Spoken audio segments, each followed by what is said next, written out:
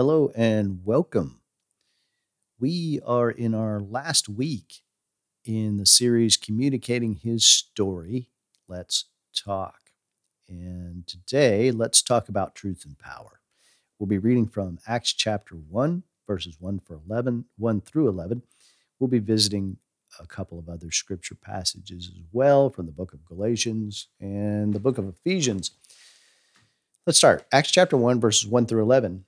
It says, "The former treatise have I made, O Theophilus, concerning all that Jesus began to do and teach, until the day when he was taken up, after he had given commandments through the Holy Spirit to the apostles whom he had chosen, to whom he presented himself alive after his passion by many infallible proofs, appearing to them for 40 days and speaking concerning the kingdom of God. Being assembled with them, he commanded them, Do not depart from Jerusalem, but wait for the promise of the Father, of which you have heard from me. For John baptized with water, but you shall be baptized with the Holy Spirit not many days from now." So when they had come together, they asked him, "Lord, will you at this time restore the kingdom to Israel?" He said to them, "It's not for you to know the times or the dates which the Father has fixed by his own authority, but you shall receive power when the Holy Spirit comes upon you, and you shall be my witnesses in Jerusalem and in all Judea and Samaria and to the ends of the earth." When he had spoken these things, while they looked, he was taken up, and a cloud received him from their sight. While they looked intently toward heaven as he ascended, suddenly two men stood by them in white garments. They said, "Men of Galilee, why stand looking toward heaven? This same Jesus, who was taken up from you to heaven, will come in like manner as you saw him go into heaven." Well, of course, time and technology change, but generally speaking, people don't change that much. Obviously, at the time that this was recorded, when it actually happened, there was no such thing as a podcast. So technology has changed quite a bit since these passages in the Bible were originally recorded. However, people don't change much. There's always some constant, unchanging things, especially among Christians. We need to be looking where in our lives for areas we can improve, obviously, but there are some things that are constants for us. And one of those is that Christians have carried the message of Jesus to the world and been his witnesses since the day he spoke the words we just read. That's an unchanging thing. The gospel message has been, is currently, and always will be the same for believers. The way we take that to the world will adjust with times and technology, but the message remains the same. The followers of Jesus we read about in the Gospels, in the book of Acts, well, at least the very beginning of the book of Acts here, had Emmanuel to teach and guide them. And the name Emmanuel is the name given to Jesus by the Old Testament prophet Isaiah and also Matthew in the New Testament. And Matthew, actually, that was in my reading just day before yesterday. But the literal translation of the word Emmanuel from Hebrew is God with us. That's what the word Emmanuel means. We've heard it. There's a Christmas carol we sing it in. Can't remember off the top of my head which one is it. Silent Night, I think. Yeah. But it has the word Emmanuel in it, and it just means God with us. And when we read the Gospels and the passage we just read, the apostles, disciples had Emmanuel, God with us, Jesus. When God came as the man Jesus, he was in a physical form like you and me. And he taught his followers. He had a tremendous impact on their lives and the lives of others and even the culture itself. And that was carried down through time, which is no small thing at all. Coming from someone who has changed cultures a couple of times in my life, to imagine someone to have such an impact that changes a culture and a lasting impact over literally millennia is an amazing thing to consider. In this passage, at the beginning of the book of Acts, Jesus ascends back to heaven, and we won't visually see him again until he returns. And as they're standing there, a couple of angels say, "Why are you standing here staring at the sky?" Jesus will come back in a similar manner to what you just saw. And the implication there seems to be Now go and do what Jesus said to do. But before Jesus was taken up, this is what he said. This is what he said to go and do. You will receive power when the Holy Spirit comes upon you, and you shall be my witnesses in Jerusalem and in all Judea and Samaria and to the ends of the earth. And that's the last thing he said before he was taken up, and a cloud received him from their sight. And Jesus said, the Holy Spirit will come and you will receive power. Now, what does that look like? What does that power look like? Because that's oftentimes a controversial topic. There's been whole denominations and formed around those things.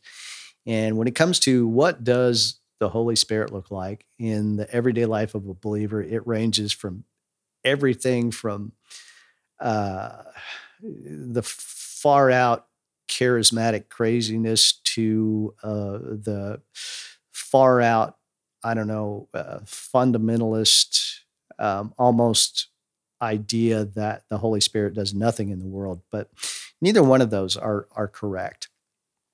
And as Christians, we understand that communicating his story, talking about Jesus, involves telling the truth, sharing the truth about Jesus with other people, in particular, the truth about what Jesus has done in our own life. That's what it means to be a witness, is to talk about what you've seen.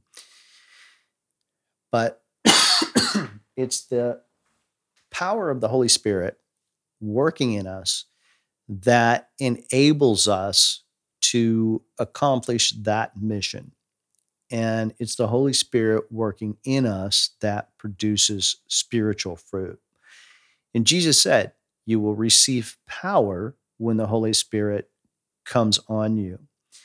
An empowerment specifically for the purpose of being his witnesses. And something we learn from that is Jesus is saying, you have to be empowered for this mission before you'll be able to carry it out. Go and wait, because you won't be able to do this on your own. You're going to need the help of God, the Holy Spirit. And I'm hoping we can better understand what that looks like in the everyday lives of believers like you and me, in a meaningful, understandable, day by day way. What does that really look like in the daily life of a Christian? And the mission of believers is being witnesses for Jesus. And the Holy Spirit empowers us to do that. But what does it look like? When Jesus was with his followers in the Gospels, he was with them physically. Obviously, you read about that, Matthew, Mark, Luke, and John, the first 4 books of the New Testament. They could speak with Jesus. They asked him questions. They saw him interact with other people, communicate with people. And Jesus tells his followers that when he leaves and is no longer physically present, the Holy Spirit will come and be with believers spiritually. Jesus had physically limited himself, and that involves being in one place at one time, but the Holy Spirit's not limited to that. He can be with all believers everywhere, all the time, throughout history. I remember a class when I was in seminary many years ago now, but one of the other students asked a question about the Holy Spirit, and I don't even remember what that question was, but the student referred to the Holy Spirit as it, and the instructor corrected him, saying, don't call him it, it's him with a capital H. So the Holy Spirit is God, like Jesus is God, God the Father, God the Son, God the Holy Spirit, the Godhead 3 in 1. The point is, as believers, we still have Emmanuel. We still have God with us as the Holy Spirit. He indwells believers, empowers us to carry on and achieve our part in his mission, to live in obedience and be his witnesses. And that's true today, just like it has been throughout Christian history. If you are a believer, you have God as the Holy Spirit living in you. When you are saved, God comes as a Holy Spirit. He seals himself to you. And I kind of think of it like he comes in and he starts cleaning things up, sweeping the floors, patching the holes in the walls, helping us grow in him. And we see in the Gospels, the disciples walking with Jesus and speaking with him. asking questions, etc. And any Christian is going to think, wow, that'd be so great to be able to do that. But we don't want to discount what we have today in the Holy Spirit. Today we have prayer, we have the Holy Spirit in us, and we have the Word of God in the Bible. So it doesn't look exactly the same as it does in the Gospels, but it's not that much different either. Believers today still have God with them in the form of the Holy Spirit. Truth and power come together in the lives of believers indwelt by the Holy Spirit as we live our lives in obedience to Him. And the question we're asking today is, what does that look like in the everyday life of a believer? It's something we need to meditate on, something we should think about. What does it look like when a believer is communicating and living a life empowered by the Holy Spirit? And there's a lot of aspects to consider in that, many things we could touch on, but we don't really have time, obviously, to cover all those today, but we're going to talk about a couple of things, a couple of aspects of that. And first of all, the first one really is, first and foremost, is you need to be a saved believer. You need to know Jesus as your Savior to have that special relationship with the Holy Spirit, with God, that a believer has to be saved, to have put your trust in Jesus and what He has done for us through His shed blood on the cross and paying the price for our sins so that we might be reconciled to God. And if you haven't done that, that's something that you need to seriously consider. You can pray wherever you are. It doesn't matter. God's right there ready to listen and make you His. So first of all, you need to be a saved believer. And right after that, as a believer, you have the Holy Spirit living in you. But that doesn't mean everything you say or do is directed or empowered by Him. Everything you say is not directed by the Holy Spirit. Sometimes we do or say things that are not in line with His will for our lives. Sometimes people say and do things claiming, goofy things like God led me to do this or God led me to say that. And that's obviously not true. And that's often a product of a strong emotion or desire being confused with the will of God. And that's something else we need to be aware of. Not every strong emotion is God's will. And we're all capable of confusing those things. It's part of human nature. There are many adherents to many different religions, even Christians claiming to be acting on God's will, who are completely missing the mark. Strong feelings don't necessarily equate to God's will. Matter of fact, they can even get in the way of God's will. Jesus said, "But you shall receive power when the Holy Spirit comes upon you, and you shall be my witnesses in Jerusalem and in all Judea and Samaria and to the ends of the earth." And there's different words for different kinds of power. And this one that is translated here specifically means the ability to achieve. So the Holy Spirit gives us or empowers us with the ability to achieve the mission Jesus has given us. So the mission is achievable because the Holy Spirit empowers believers in such a way as to be able to achieve it. And there's another word for power that means power as in strength, physical strength, moral strength, even mental strength. And that's a different kind of power. So we can gather that achieving the mission Jesus has given us to accomplish isn't reliant on our strength, our morality, and our mental ability. Now, those things can be part of it in different ways, but they don't determine success. We don't accomplish the mission Jesus has given us under our own power, through our own morality, through our own strength, through our own mental ability. And that's good news, because that means successfully doing what Jesus has told us to do is not reliant on our own abilities. We apply ourselves in that, but success isn't reliant on us because we're empowered by the Holy Spirit to actually achieve what Jesus has told us to do. And we use our abilities as best as we're able, obviously, and they do come into play and they're part of that. But successfully achieving the mission is not based on our merit. Kind of like salvation, it's not based on our merit. If we try to accomplish what Jesus wants us to do under our own power, we will definitely fail. And I've been there many times trying to achieve success in ministry by my own abilities. And that leads to struggle. You can try it for a while, you can sustain those kinds of efforts for a while, but eventually it wears you down to a point where you just can't continue doing that. You can look at the Apostle Paul, for instance, and he had a lot of merit, he had a lot of ability, he was highly intelligent. And judging by the things he survived, he was probably physically gifted as well. And I think Paul was a bit of a sports fan by the illustrations he uses, talking about running a race and boxing match and things like that. So he was probably a somewhat even physically gifted, mentally, physically. He was a smart guy. He had a lot of education. He had a lot of ability. He had a lot of merit. And that definitely played a part in his ministry. He was able to talk to people that other people wouldn't have been able to talk to. But churches were planted and success achieved. People were saved because he was empowered by the Holy Spirit to achieve the mission that Jesus had given him.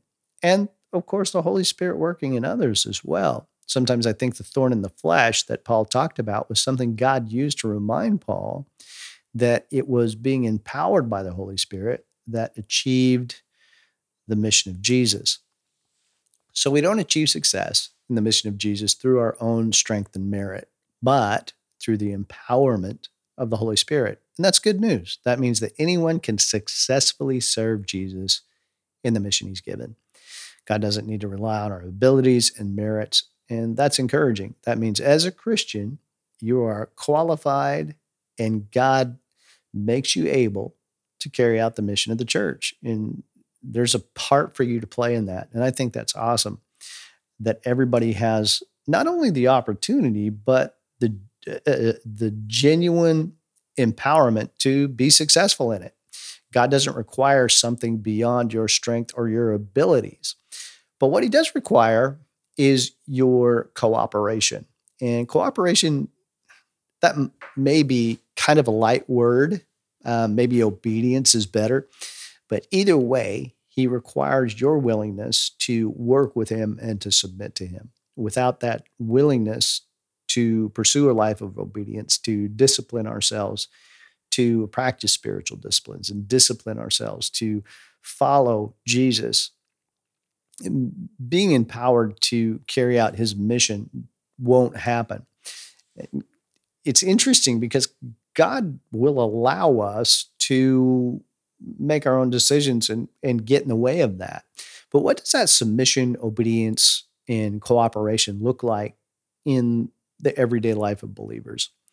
What does it look like to be led by the Spirit? Again, I said it's often a controversial thing, and there's all across the spectrum different ideas about what that is.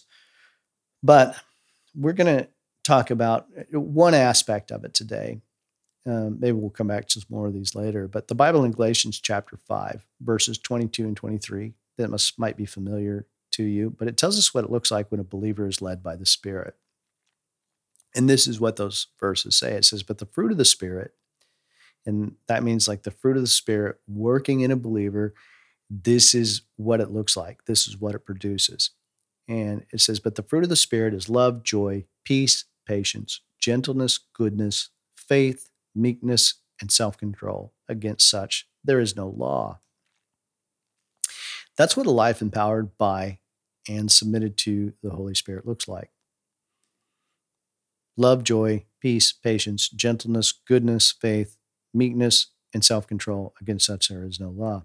And I think believers everywhere can agree on at least that. That's what a life empowered by the Holy Spirit looks like. And we're only going to talk about one of those attributes today. And also, since we're in a series on communication, we're going to look at it in light of communication. So we're going to look at love, and we're going to bring that together with communication. And to do that, we're going to go to Ephesians chapter 4, verse 15. And that verse says this. It says, "But speaking the truth in love, we may grow up in all things into him who is the head, Christ himself." Now, love is the evidence of the Holy Spirit empowering us to accomplish the will of God. It's a decision we make, and the Holy Spirit grows that in us, and he matures us in that. And one of the evidences of that is speaking the truth in love in all of our communication. Tell the truth. I can't emphasize that enough. Truth is so powerful. When we speak the truth in love, of course, that means scripture. We think, okay, the truth, we think the truth of God's word, but it means in everything we say. And I remember when I first met my wife, and I was not an honest man back then. I lied a lot, especially to women, even when there was no real reason to lie. Relationships were often difficult and short-lived, and I had them lie to me. It was just a bad cycle. And I would lie about anything, even if I thought it would, or if I thought it would benefit me in some way, I would lie about it. And I didn't really care. But when I met my wife, I decided that I wasn't going to do that anymore. I was going to tell her the truth, even if it was difficult. And from that decision to operate from that foundation of telling the truth, we've built a good marriage. We just recently celebrated 29 years of marriage, and it's been a good marriage. Partway into our marriage, when I had accepted Jesus, when I was saved, I think we'd been married for about 10 years at the time. The Holy Spirit began to work in me and grow that decision to tell the truth. And our marriage has grown and gotten better over time. But had I lied to my wife when we were just getting started, I probably wouldn't be here talking to you right now. But a fruit of a life empowered by the Holy Spirit is love. And one way that is manifested is in our communication. When we are in submission to the Holy Spirit and he is empowering us, our communication will be truth spoken in love. Tell the truth and do it in love. And I can't say that enough. Satan is the father of lies. God does not empower a lie. It misses the mark that he has set for us. And a lie is not the result of the Holy Spirit working in you. And people lie for different reasons. Sometimes we lie to impress people, or we lie to avoid difficult situations, or we lie to avoid trouble, whatever it might be. But anytime we lie, lies are very destructive. And sometimes people speak lies just in passing and in casual speech, and they're so used to doing it, they don't even really think about it. And it's something we need to work on. I mean, I'll be very frank about it. I've known a lot of believers that do the same thing. I've heard them talk, and I know for sure that what they're saying is a lie. And there's really no reason to lie. But when you hear someone lie, it makes you suspicious about believing what that person says from then on. Not telling the truth is very corrosive. So you can imagine, it doesn't take a lot to put together that if you are someone who lies and you're also trying to carry on the mission of Jesus, that's just not going to work out. People aren't going to believe what you say. They don't have any reason to trust you. So not telling the truth is very corrosive. It erodes trust. It erodes respect. Don't lie.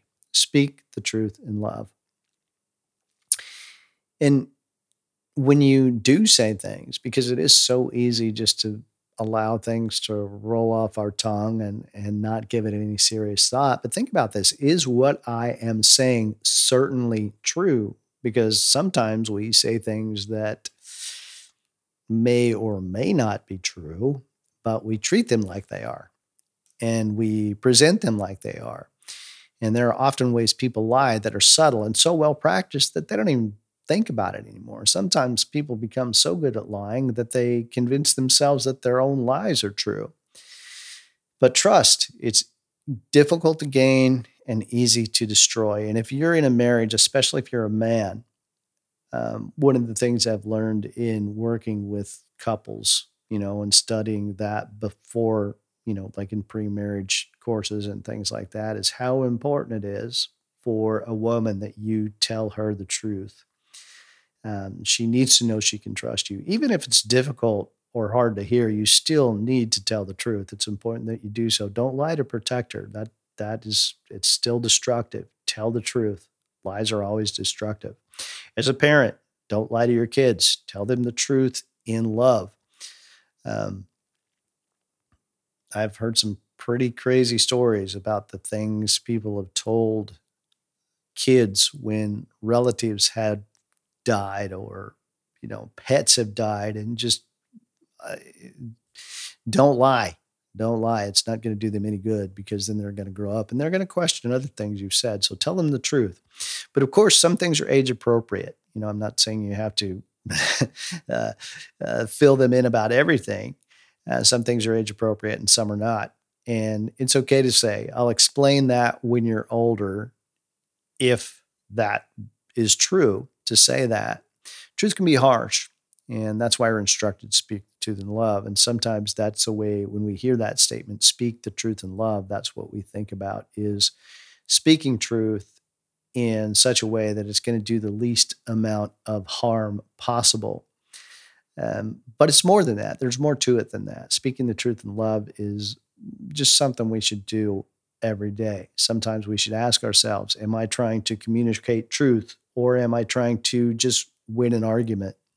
And today, in the world we live with, our technology, the anonymity of the internet sometimes turns people into something they're not. It's kind of like when they get behind the wheel of a car, or they get behind a keyboard, they change and become something different. But we need to ask ourselves, am I trying to communicate truth, or am I trying to win an argument? Um, Sometimes something I say might be true, but am I speaking the truth in love, or am I speaking the truth in anger? And we should ask ourselves, is what I say both true, and am I speaking that truth in love? We should ask ourselves those questions, and then we should answer ourselves truthfully when we answer those questions. Lies can damage relationships. They can hurt people, including our relationship with God. Lies are not told in obedience to God. Lies do not cooperate with God. They don't work with His plan, and they hinder the work of the Holy Spirit in our lives. Truth spoken in love is done in obedience and is empowered by the Holy Spirit. To do these things, to live life as a Christian, to speak the truth in love, we must live in obedience to God and submit to His will in our lives. And we often try to do those things under our own power. We try to do it under our own strength, our own mental abilities, physical abilities, moral abilities. And we struggle and fight with our own will, when what we need to do is turn away from that and submit ourselves to God's will. And in understanding that, to better understand that, I want to leave you with this thought today. The Holy Spirit doesn't make the Christian life better. He makes it possible. So if you want to live life as a Christian, if you want to live in obedience, if you want to speak the truth in love, the Holy Spirit makes that possible. And the only way you're going to gain that and achieve that mission that Jesus has for us is by submitting yourself to Him and letting Him direct your life. Well, I hope you find that helpful. And it really is my goal to study and share and hopefully give you something that you can apply in your life that is useful for you. And if you do find it helpful, awesome. And maybe you could share it with someone else who might find it helpful. But thanks for tuning in, and I'll look forward to talking to you again next week. Have a great week. I'll be praying for you.